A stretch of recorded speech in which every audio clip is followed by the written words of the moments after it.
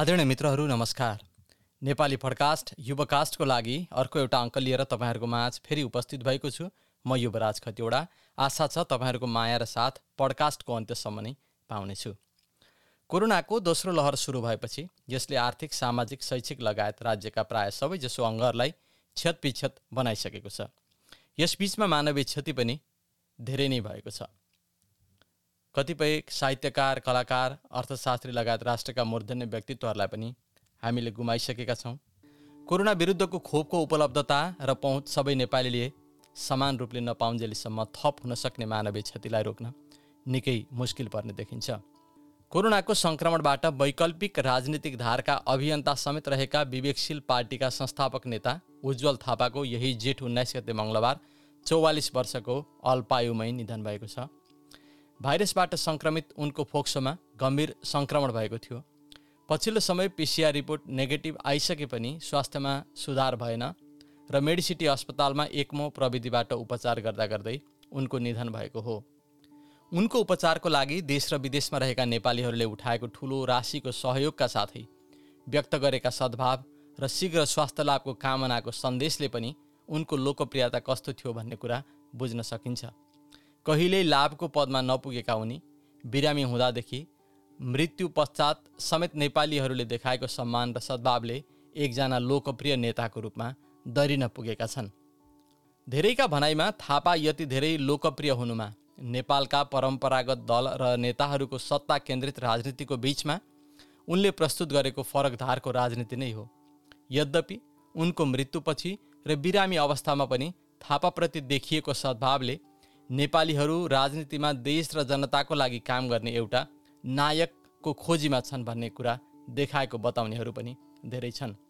उनको मृत्यु पश्चात सामाजिक सञ्जालमा श्रद्धाञ्जली दिँदै लेखिएका सन्देशहरूमध्ये केहीलाई म यहाँ समेट्न चाहन्छु। प्रदीप कुमार थापाले काठमाडौँबाट लेखेका छन्, उज्जवल थापा ढुङ्गामा लेखिएका अक्षर जस्तै हुन्, मेटेर मेटिन्नन्। उनको श्रद्धाञ्जली हाम्रो आखिरीसम्म उनले देखाएको मार्गमा हिँडेर मात्रै पुरा हुन्छ। चुनौती स्वीकार छ, हार्दिक श्रद्धाञ्जली। त्यसै गरी भोला पौडेल काठमाडौँबाटै लेख्छन्, नितान्त फरक सैद्धान्तिक र वैचारिक धारको राजनीतिक नेतृत्वमा रहेका एक होनहार युवा उज्जवल थापाप्रति हार्दिक श्रद्धाञ्जली। राम लक्ष्मण रिमाल काठमाडौँबाटै लेख्छन्, सबैको उज्जवल भविष्यको परिकल्पना गर्ने उज्जवल दाइप्रति हार्दिक श्रद्धाञ्जली। त्यसै गरी सन्तोष प्याकुरेले लेख्छन् काठमाडौँबाट, सुसंस्कृत राजनीतिका प्रणेता, युवा पुस्तालाई राजनीतिमा आकर्षित गर्दै राष्ट्रिय राजनीति र आन्दोलनमा अनौठो प्रयोगको सुरुवात गर्दा एक सरल र असल नेता उज्जवल थापाप्रति भावपूर्ण श्रद्धाञ्जली तथा परिवारजनमा समवेदना। शिवाजी प्रसाद उपाध्याय काठमाडौँबाटै लेख्छन्, समयको कालचक्र उल्टो छ। देशमाराको भिडमा एक उदयमान राष्ट्रप्रेमी अनि जनसेवी अस्ताए, कस्तो अन्याय, हार्दिक श्रद्धाञ्जली भनेर। त्यसै गरी सुशीला सेणाई काठमाडौँबाटै लेख्छन्, असाध्यै मनपर्ने व्यक्तित्व मध्येका एक, राजनीति क्षेत्रका राम्रो सम्भावना बोकेका उज्जवल नक्षत्र ब्रह्मलीन हुनुभयो भन्ने खबर सुन्नै मन थिएन। हार्दिक श्रद्धाञ्जली उज्जवल थापा, परिवारजनमा गहिरो संवेदना। त्यसै गरी वरिष्ठ अधिवक्ता हरिप्रसाद उप्रेतीले लेखेका छन्, निधन आफैमा दुःखद भए पनि राज्यका उच्चतम पदमा पुगेका धेरै मानिसको भन्दा गरुङ्गो मृत्युवरण गर्ने सौभाग्य कमैको हुन्छ। त्यही सौभाग्य प्राप्त गरेका छन् उज्जवल थापाले। हार्दिक श्रद्धाञ्जली, अलविदा। देवराज नेउपानेले अमेरिकाबाट लेख्छन्, विवेकहीन राजनीतिलाई विवेकशील बनाउने अभियन्तालाई आज देशले गुमाएको छ। वैकल्पिक राजनीतिक शक्ति निर्माण गर्ने या नयाँ सोचको जन्म दिने काम चान्चुने मान्छेले गर्न सक्ने काम थिएन। उज्जवल थापा आफ्नो सोच र अभियानको रूपमा सदा अमर रहनेछन्। हार्दिक श्रद्धाञ्जली। पराग खड्का काठमाडौँबाट लेख्छन्, जीवन कति लामो वा छोटो बाँचियो भन्दा पनि कति अर्थपूर्ण बाँचियो। जति रह्यौ समर्पण, त्याग र विचारले एउटा अर्थपूर्ण भएर रह्यौ। तिम्रो अर्थपूर्ण जीवनलाई सलाम। तिमी लाखौँ युवाहरूको प्रेरणाको स्रोत भएर रहनेछौ। कलाकार मनोज गजुरेले लेखेका छन् काठमाडौँबाट, उज्जवलजी, हजारौँ कामना, लाखौँ प्रार्थनाका बावजुद भौतिक शरीर छोड्नुभयो, तर तपाईँले नेपाली राजनीतिमा सल्काएको इमान्दारिता र त्यागको दियो सधैँ बलिरहनेछ। हार्दिक श्रद्धाञ्जली। पुरुषोत्तम बोहरा अमेरिकाबाट लेख्छन्, उज्जवल थापा नेपाली राजनीतिले खोजिरहेको तर परम्परागत राजनैतिक शक्तिले थिचिरहेको एक असल राजनैतिक अभियन्ता। तपाईँले छोटो समयमा देखाउनु भएको कालो बादलभित्रको चाँदीको घेरासँगै तपाईँ नेपाली मन मस्तिष्कमा सधैँ चम्किरहनुहुनेछ। हार्दिक श्रद्धाञ्जली भनेर। त्यसै गरी डाक्टर सूर्यराज आचार्यको भनाइ छ, उज्जवल थापाले राजनीतिमा फरक मान्यता स्थापित गराउनुभयो। राष्ट्रिय जीवनका जटिल मुद्दामा शालीन, शिष्ट र सभ्य तरिकाले पनि अभियान चलाउन सकिन्छ भन्ने विषयको प्रणेता उहाँ नै हो। मित्रहरू, यसै गरी उनलाई जान्ने सुन्नेहरूले श्रद्धाञ्जली दिँदै नेपाली राजनीतिमा वैकल्पिक शक्ति भन्ने शब्दलाई जबरजस्त रूपमा स्थापित गराउने, अरू दलले नेपाल बन्द गरेर देश ठप्प पार्दा पनि नेपाल खुल्ला छ भनेर सन्देश प्रवाह गर्ने, नेपाल हाम्रो घर हो डेरा होइन भन्ने मान्यता राख्ने र विकल्प भन्ने होइन बन्ने हो भन्दै युवाहरूलाई राजनीतिमा जोड्ने व्यक्तित्व हुन् उज्जवल थापा भनेर उनीप्रति श्रद्धाञ्जली दिँदै लेखेका छन्।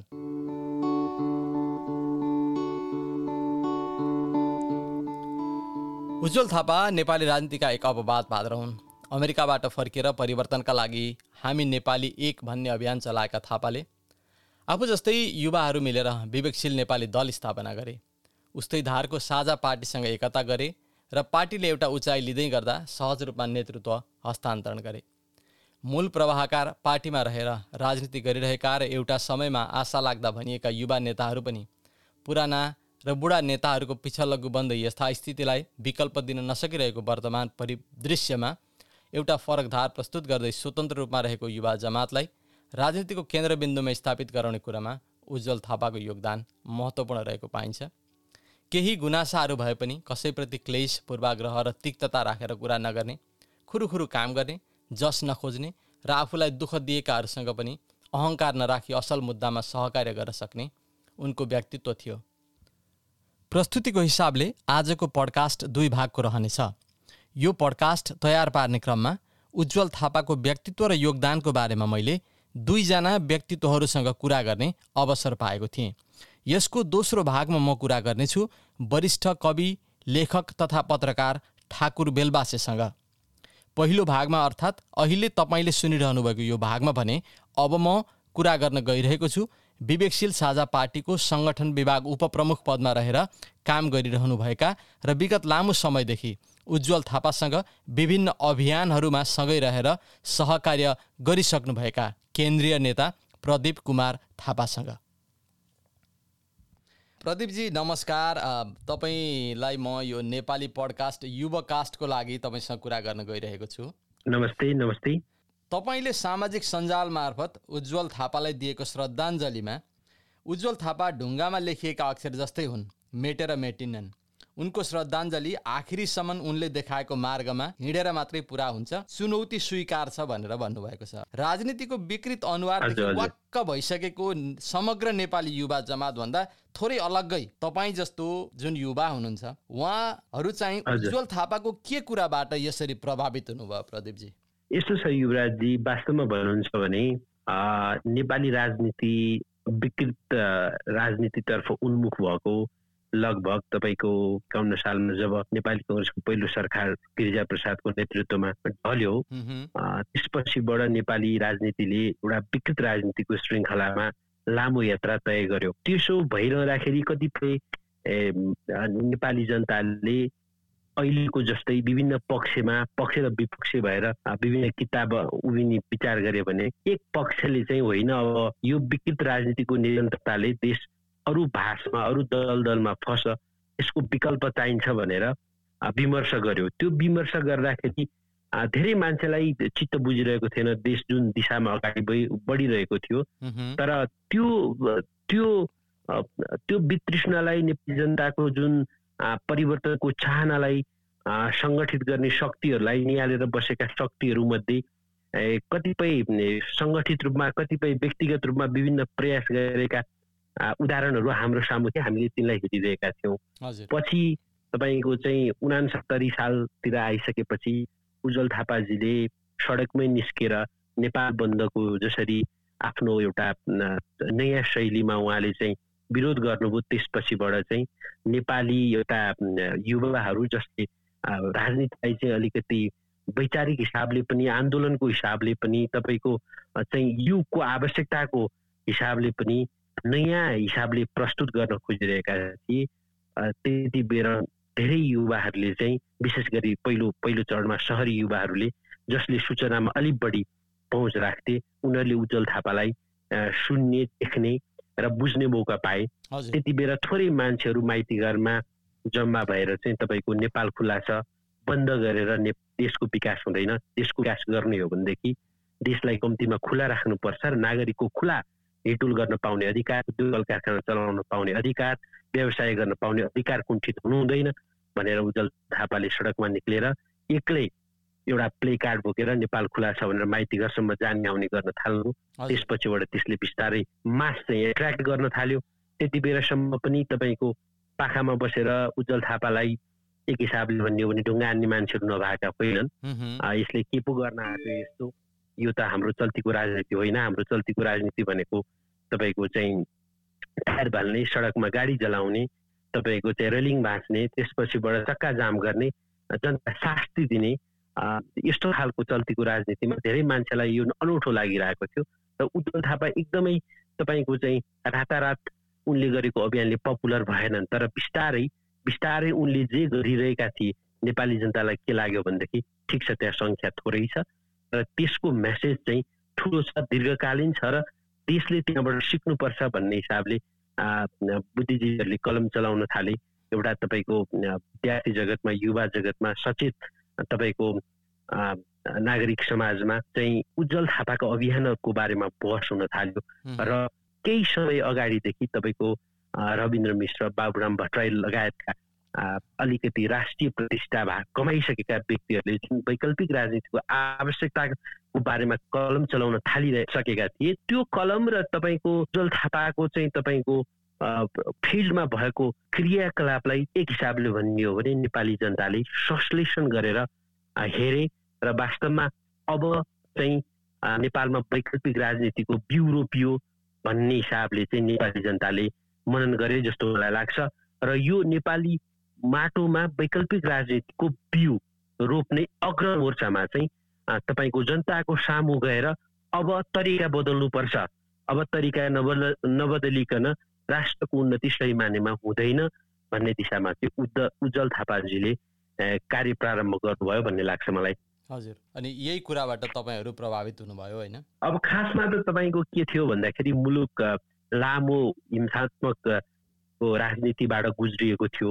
संविधान तपाईँको 2 वर्षमा बन्ने भन्ने जुन खालको राजनीतिक पार्टीहरूले पहिलो संविधान सभा मार्फत प्रतिबद्धता गरेका थिए, ती प्रतिबद्धताहरू पुरा हुन सकेका थिएनन्। पहिलो संविधान सभा विघटन भएर चाहिँ दोस्रो संविधान सभाको चुनाव घोषणा भएको, तर चुनाव हुने कि नहुने भन्ने जुन अन्योलता थियो, यो देशको तमाम अन्योललाई चिर्ने एउटा शक्ति नेपाली जनताले खोजिएको बेलामा कसैले शान्तिपूर्ण तरिकाले, कसैले राइट पनि होइन, लेफ्ट पनि होइन, बायाँ पनि होइन, दायाँ पनि होइन, हामी मध्य मार्गबाट अगाडि बढ्नुपर्छ र नेपाल र नेपालीका प्रगतिशील चाहना, उन्नतिका चाहनाहरूलाई, सुखका चाहनालाई, समृद्धिका चाहनालाई र शान्तिका चाहनालाई चाहिँ तपाईँको धेरै नेपाली समाजमा प्रहार नगरिकन, तपाईँको चाहिँ त्यो एउटा तपाईँको चाहिँ विभाजनको रेखा नकोरिकन हामीले चाहिँ हस्तक्षेप गर्न सक्छौँ भन्ने जुन उज्जवल थापाले गर्नुभएको थियो त्यति बेला सानो सङ्ख्यामा भए पनि उहाँले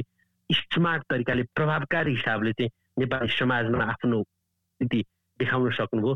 त्योबाट बिल्कुल कति धेरै मान्छेहरू प्रभावित भएछन् भन्ने कुरा त हिजो आज भर्खर हामीले सबैतिर निहाल्दा महसुस गरिरहेका छौँ।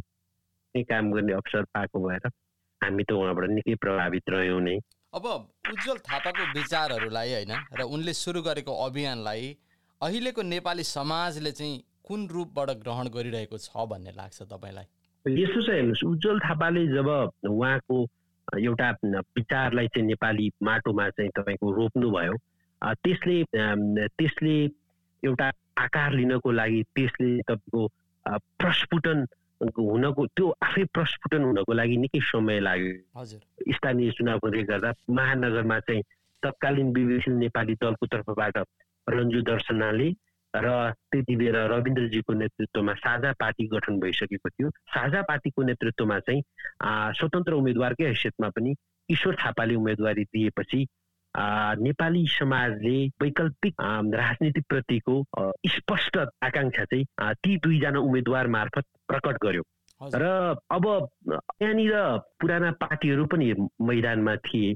पुराना पार्टीहरूको तुलनामा दुवैतिरको मत जोड्दाखेरि हामीले उस्तै प्रतिस्पर्धी मत हामीले ल्याएका थियौँ। तर हामीले अब त्यति बेला पार्टी दुईटा थिए, एक बनिसकेको थिएन र सहकार्य गरेर त्यहाँनिर चाहिँ निर्वाचनमा सहभागी हुन नसक्दाखेरि अरूको परिणाममा चाहिँ त्यत्रो ठुलो फरक पार्न सकेनौँ जस्तो लाग्छ। यद्यपि जनताले हामीलाई त्यो बेलामा चिन्ने मौका पाउनुभयो र अब नेपालमा वैकल्पिक राजनीति चाहिँ तपाईँकोले चाहिँ एउटा दिशा लियो। अब यो चाहिँ तत्कालीन उज्जवल थापा र रविन्द्र मिश्र दुईटा फरक धारका तर वैकल्पिक राजनीतिको लाइन तपाईँको एडभोकेसी गरिरहेका नेताहरूको वरिपरि चाहिँ अब यो चाहिँ अभिव्यक्त हुन्छ र जनताले यसलाई अगाडि बढाउँछन् भन्ने अपेक्षा चाहिँ त्यहाँबाट अलिकति सघन रूपमा भयो र पछि सङ्घीय निर्वाचनमा पुग्दाखेरि तपाईँ हामीलाई थाहै छ समानुपातिकतर्फ तत्कालीन विवेकशील नेपाली दल र साझा पार्टी एकीकृत भएर लडेको चुनावमा हामीले देशैभरि 2,12,000 मत ल्यायौँ। हाम्रो चाहिँ राष्ट्रिय पार्टी हुने उद्देश्य त पुरा भएन, तर हामी देशको 5औं पार्टीको रूपमा स्थापित भयौँ। र मलाई लाग्छ अब हामी निराश नभइकन भन्ने हो भने हामीलाई चाहिँ त्यति बेलाको चुनावले वैकल्पिक पार्टीको रूपमा स्थापित गरिसकेको छ। अब त्यसमा थप्नु पर्दाखेरि म के भन्छु भन्नुहुन्छ भने जुन अभियान तपाईँको उज्जवल थापाहरूले 69 सालबाट अगाडि बढाइरहनु भएको थियो, त्यो अभियान रविन्द्र मिश्रले सुरु गरेको साझा पार्टीसँग मिल्दा एउटा तपाईँको जनताले पत्याउने स्तरमा चुनावमा चाहिँ तपाईँको हामीले मतमा चाहिँ जनताको विश्वासलाई परिवर्तन गर्ने हैसियतमा हामीले विकास गरेका हौँ। यो यात्रा अझामु जानु पर्थ्यो, विडम्बना भन्नुपर्छ। अब निष्ठुरी दैवले चाहिँ उज्जवल थापालाई चुनेर लगेको छ।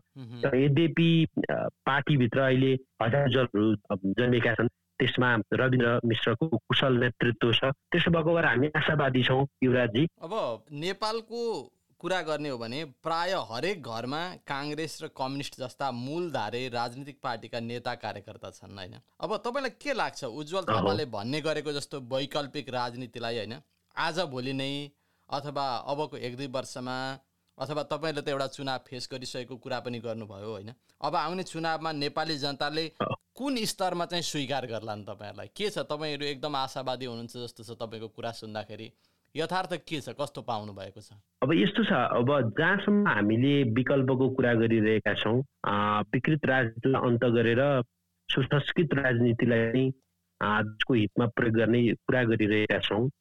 मलाई लाग्छ हामीले 63 अगाडि 63 पछाडि 46 पछाडिको जुन एउटा निरन्तर राजनीतिक अस्थिरता, तपाईँको कुशासन, जनताले दिएको म्यान्डेट अनुसार राजनीतिक नेतृत्वले काम नगर्ने परिपाटी विकास भएर आएको छ र त्यो निरन्तर रूपमा झाँगिएको छ।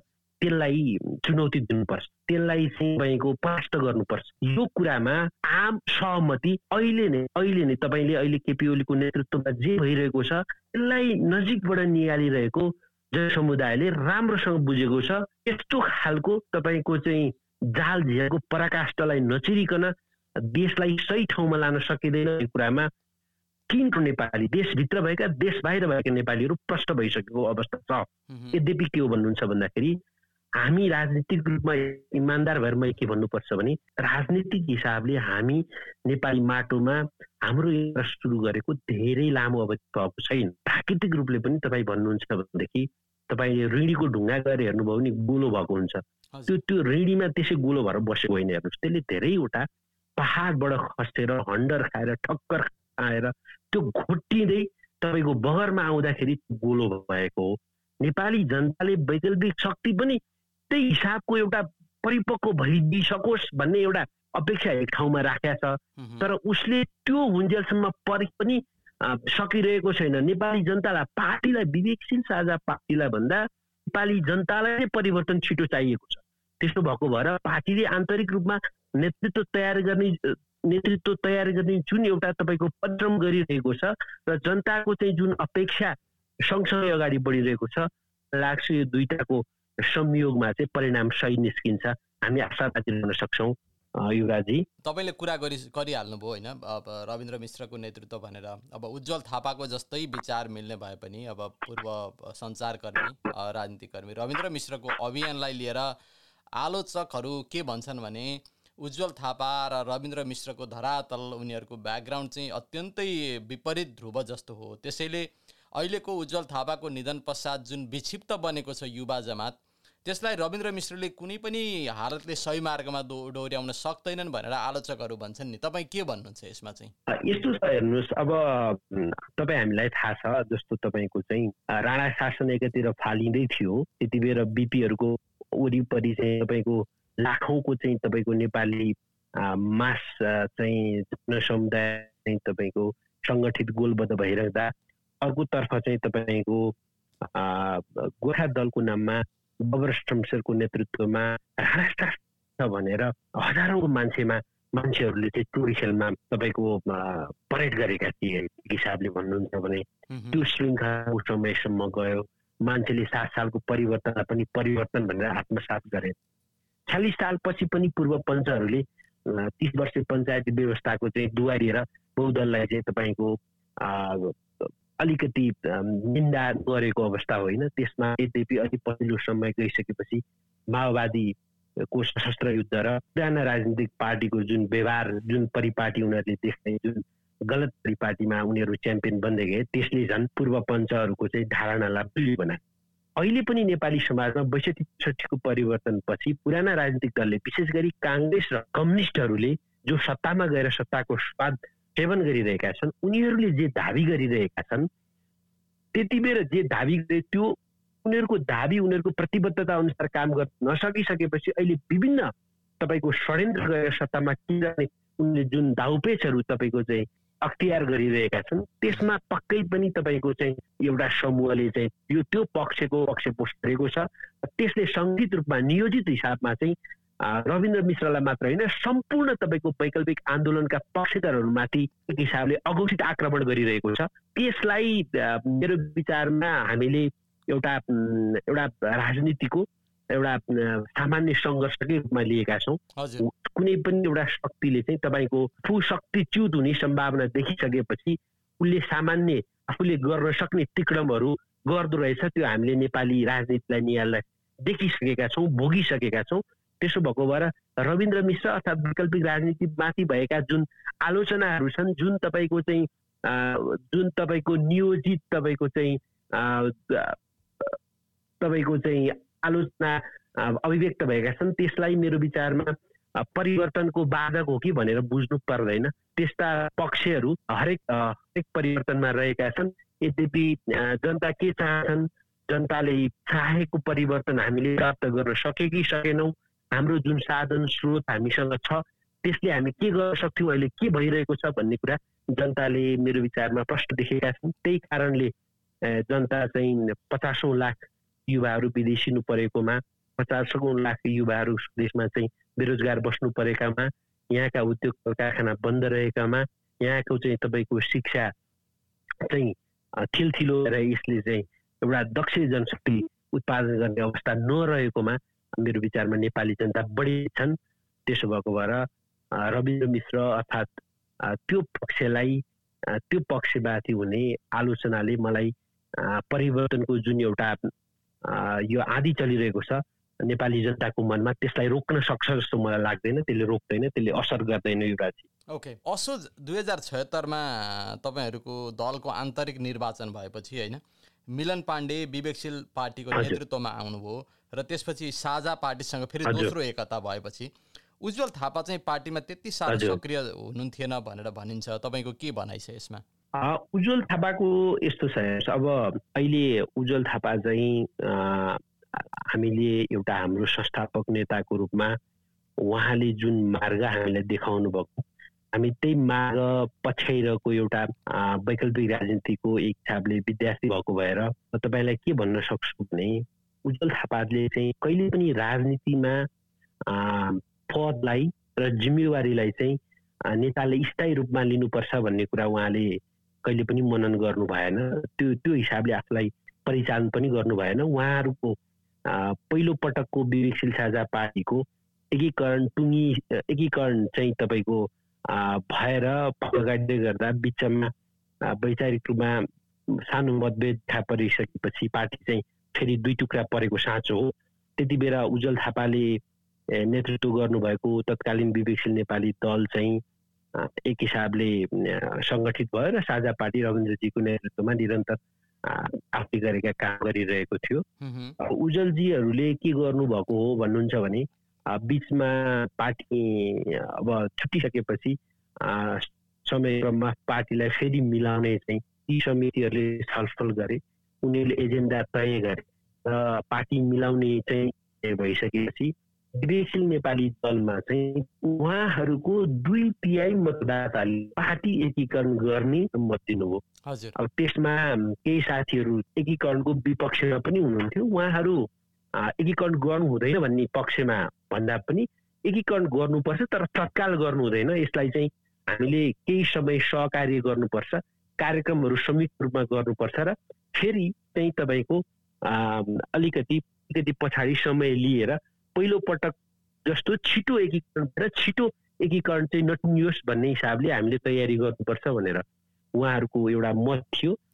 मेरो विचारमा उज्जवलजीको पनि त्यही मत थियो जस्तो लाग्छ। त्यसो भएको भएर उहाँ एकीकरणमा मिलनजीहरूको नेतृत्वमा पार्टी एकीकरणमा उहाँहरू आउनु भएन दोस्रो पटक। यद्यपि उज्जवलजीको त्यहाँ इवन गोविन्द नारायणजी हुनुहुन्छ, त्यहाँको प्रमुख नेताहरू जो पार्टी दोस्रो पटक एकीकरण भएपछि विवेकशील साझा पार्टी निखा पर्नु भएको छैन, उहाँहरूले कहिले पनि सार्वजनिक रूपमा विवेकशील साझा पार्टीको विपक्षमा टिप्पणीहरू गर्नुभएको छैन। मलाई लाग्छ उहाँहरू वैकल्पिक शक्ति निर्माण गर्नको लागि उहाँहरूले जुन साइजको चाहिँ जुन आकारको संस्थापकीय भूमिका निर्वाह गर्नुभयो, पार्टी एकीकरण भएपछि उहाँहरू खुसी नै हुनुहुन्छ र त्यहाँ केही साथीहरू जो अलिकति विभिन्न कारणले असन्तुष्ट हुनुहुन्छ उहाँहरूलाई पनि सङ्गठित गरेर समयक्रममा पार्टीलाई चाहिँ संयुक्त रूपमा अगाडि बढाउनेमा उहाँहरू खुला हुनुहुन्थ्यो भन्ने मलाई लाग्छ। तर यो चाहिँ मेरो अनुमान मात्रै हो। फेरि अब हामी अन्तिममा आएका छौँ प्रदीपजी, तपाईँले उज्जवल थापासँग यसरी एउटै अभियानमा लामो समयसम्म रहेर कार्य गरेको आधारमा व्यक्तिगत रूपमा उज्जवल थापाका सबल पक्ष र कमी कमजोरीहरू के पाउनु भएको प्लिज? उज्जवल थापा भनेको चलन चल्तीको राजनीतिलाई नेतृत्व गरेको मान्छे होइन। नेपाली जनसमुदायले राजनीतिको बारेमा जिएका थिए विगत 70 वर्षदेखि। त्यो चाहिँ राजनीति होइन है साथीहरू। राजनीति भनेको चाहिँ जनतालाई आवश्यकता पर्दा सहयोग गर्ने नीति बोकेको एउटा समूह हो, त्यसको नेतृत्व हो। त्यो समाजलाई मानवीय आवश्यकताको वरिपरि परिचालन गर्न सकियो भन्ने मात्रै राजनीति हुन्छ। त्यसो भएको भएर समग्रमा राजनीतिलाई चाहिँ नयाँ रूपमा परिभाषित गर्नुपर्छ, पुनः परिभाषित गर्नुपर्छ भनेर सङ्घर्ष गरेको मान्छे तपाईँको चाहिँ उज्जवल थापा हो।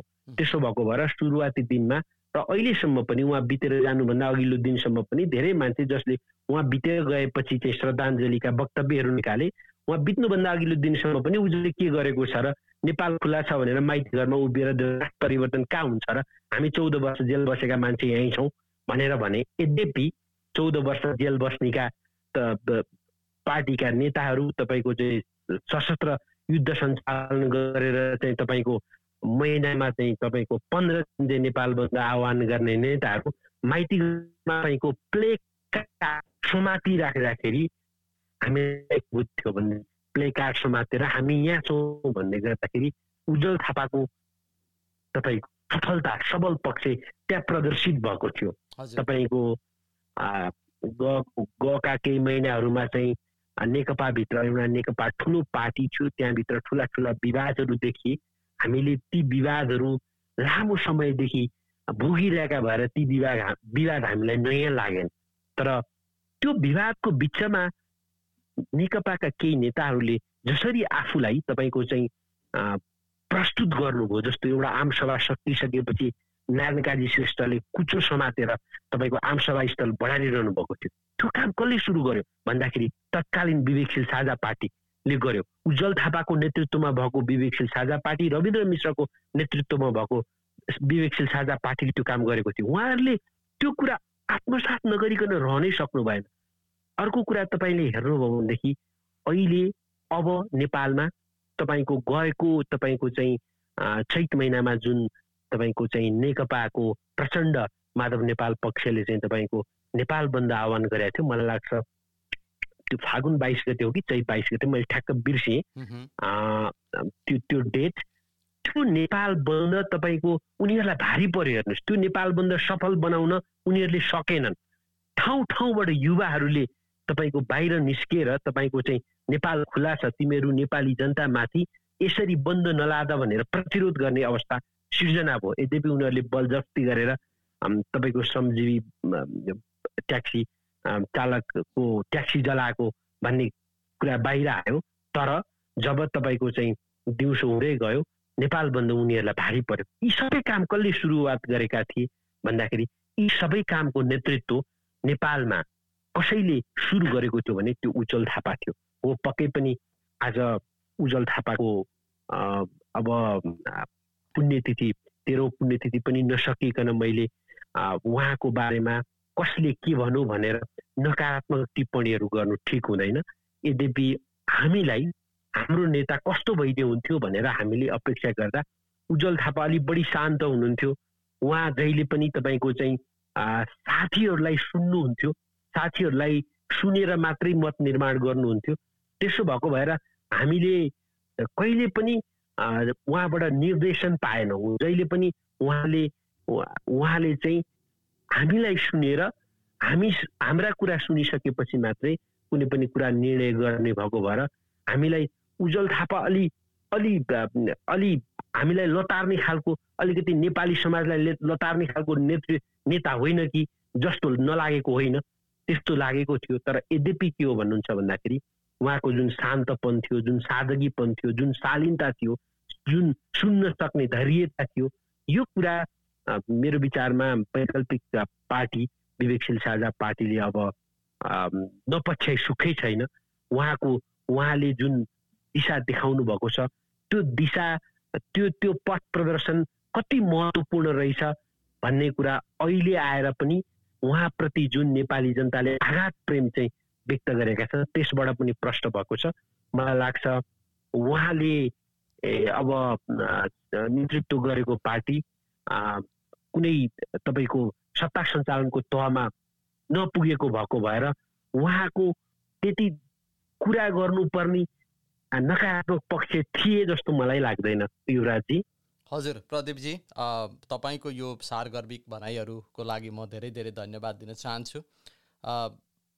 तपाईँहरू जुन अभियानमा लाग्नु भएको छ त्यो अभियानले वास्तवमै मूर्त रूप लिनेछ एक दिन भन्ने कुरामा होइन, हामी राजनीतिबाट वाक्क दिक्क भइसकेका सबैले अपेक्षा गर्ने कुरा रह्यो नै होइन। यो नेपाली पडकास्ट युवकास्टको लागि आजको जुन समय प्रदान गर्नुभयो यसको लागि म धेरै धेरै धन्यवाद दिन चाहन्छु प्रदीप थापाज्यू।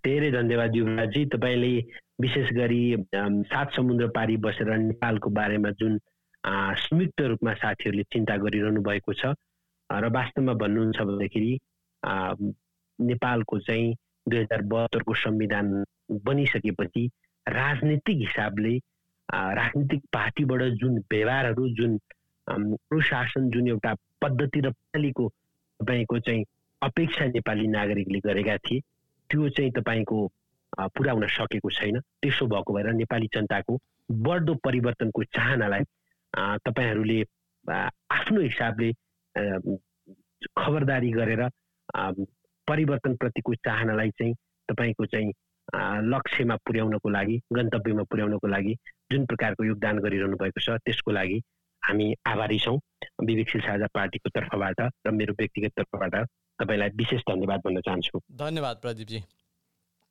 जीवनका पानाहरू हाम्रो अमूल्य जीवनप्रतिको आदर्श र विश्वास, जीवन भोगाइका यावत अनुभवहरू, हाम्रा सम्बन्धहरू, प्रेम, बिछोड, सुख र दुःख जस्ता जीवनका विविध पाटाहरू। त्यो सोलुवाला साथी मसिनो बोली थियो, म त आफूलाई ईश्वरै मान्छु, म त्यस्तो ठाउँमा जन्मिएको मान्छे यस्तो ठाउँमा आएर यति पढेर यति गर्न सके मभन्दा भाग्यमानी को छ भन्नुहुन्थ्यो कि। हाम्रो समाज, घर, देश र परदेशका हाम्रा अनुभवहरू त्यत्रो खर्च गरी आइएको छ, त्यसरी आइएको छ। हाम्रो सम्पत्ति छ 2 लाखको 30 लाखको खर्च गरेर आइएको छ। हामी त मरेसर भयो, त्यो त बेचिए भयो होइन। अब चाहिँ यहाँबाट फिर्ता भयो भने त हामी चाहिँ कुन काम गरेर चाहिँ त्यो 30 लाखको ब्याज तिर्न सक्छौँ। सङ्घर्ष र सफलताका तिता मिठा कथाहरू एउटा चाहिँ मेरो जीवनको अविस्मरणीय कार्यक्रम हुन्छ यो अब जस्तो लाग्छ। किनभने अब यस्तो कार्यक्रम बार बार चाहिँ गर्न सकिँदैन, चाहेर पनि समय हुँदैन। म निकै कुदेँ यसको लागि, लगभग 1 महिना मैले परिश्रम गर्नु पर्यो। मानवीय संवेदनाले भरिपूर्ण व्यक्तिका अनुभवहरूको सङ्गालो विद्यार्थीलाई पढायो ल पढ जाऊ घर अब त्यसपछि मतलब छैन भन्ने होइन घरमा खाना पुगेछ कि छैन उनीहरूको घरको वातावरण कस्तो छ त्यो विद्यार्थीको साइकोलोजिकल सिचुएसन कस्तो छ घरमा अब एब्युज भएको छ कि त्यस्तो कुरामा पनि वाच गर्नुपर्ने पढ्नको लागि चाहिने सामानहरू कम्प्युटर इन्टरनेट छैन हटस्पट पनि स्कुलले दिएको छ कम्युनिटीलाई सपोर्ट गर्ने एउटा सपोर्ट सिस्टम हो के स्कुल भनेको युवकास्टको प्रस्तुति नेपाली पडकास्ट जीवनका पानाहरू म युवराज खतिवडाको साथमा Apple podcast Google podcast anchor FM Spotify Overcast जस्ता इन्टरनेटका विभिन्न प्लेटफर्महरूमा खोजी सुन्नुहोला।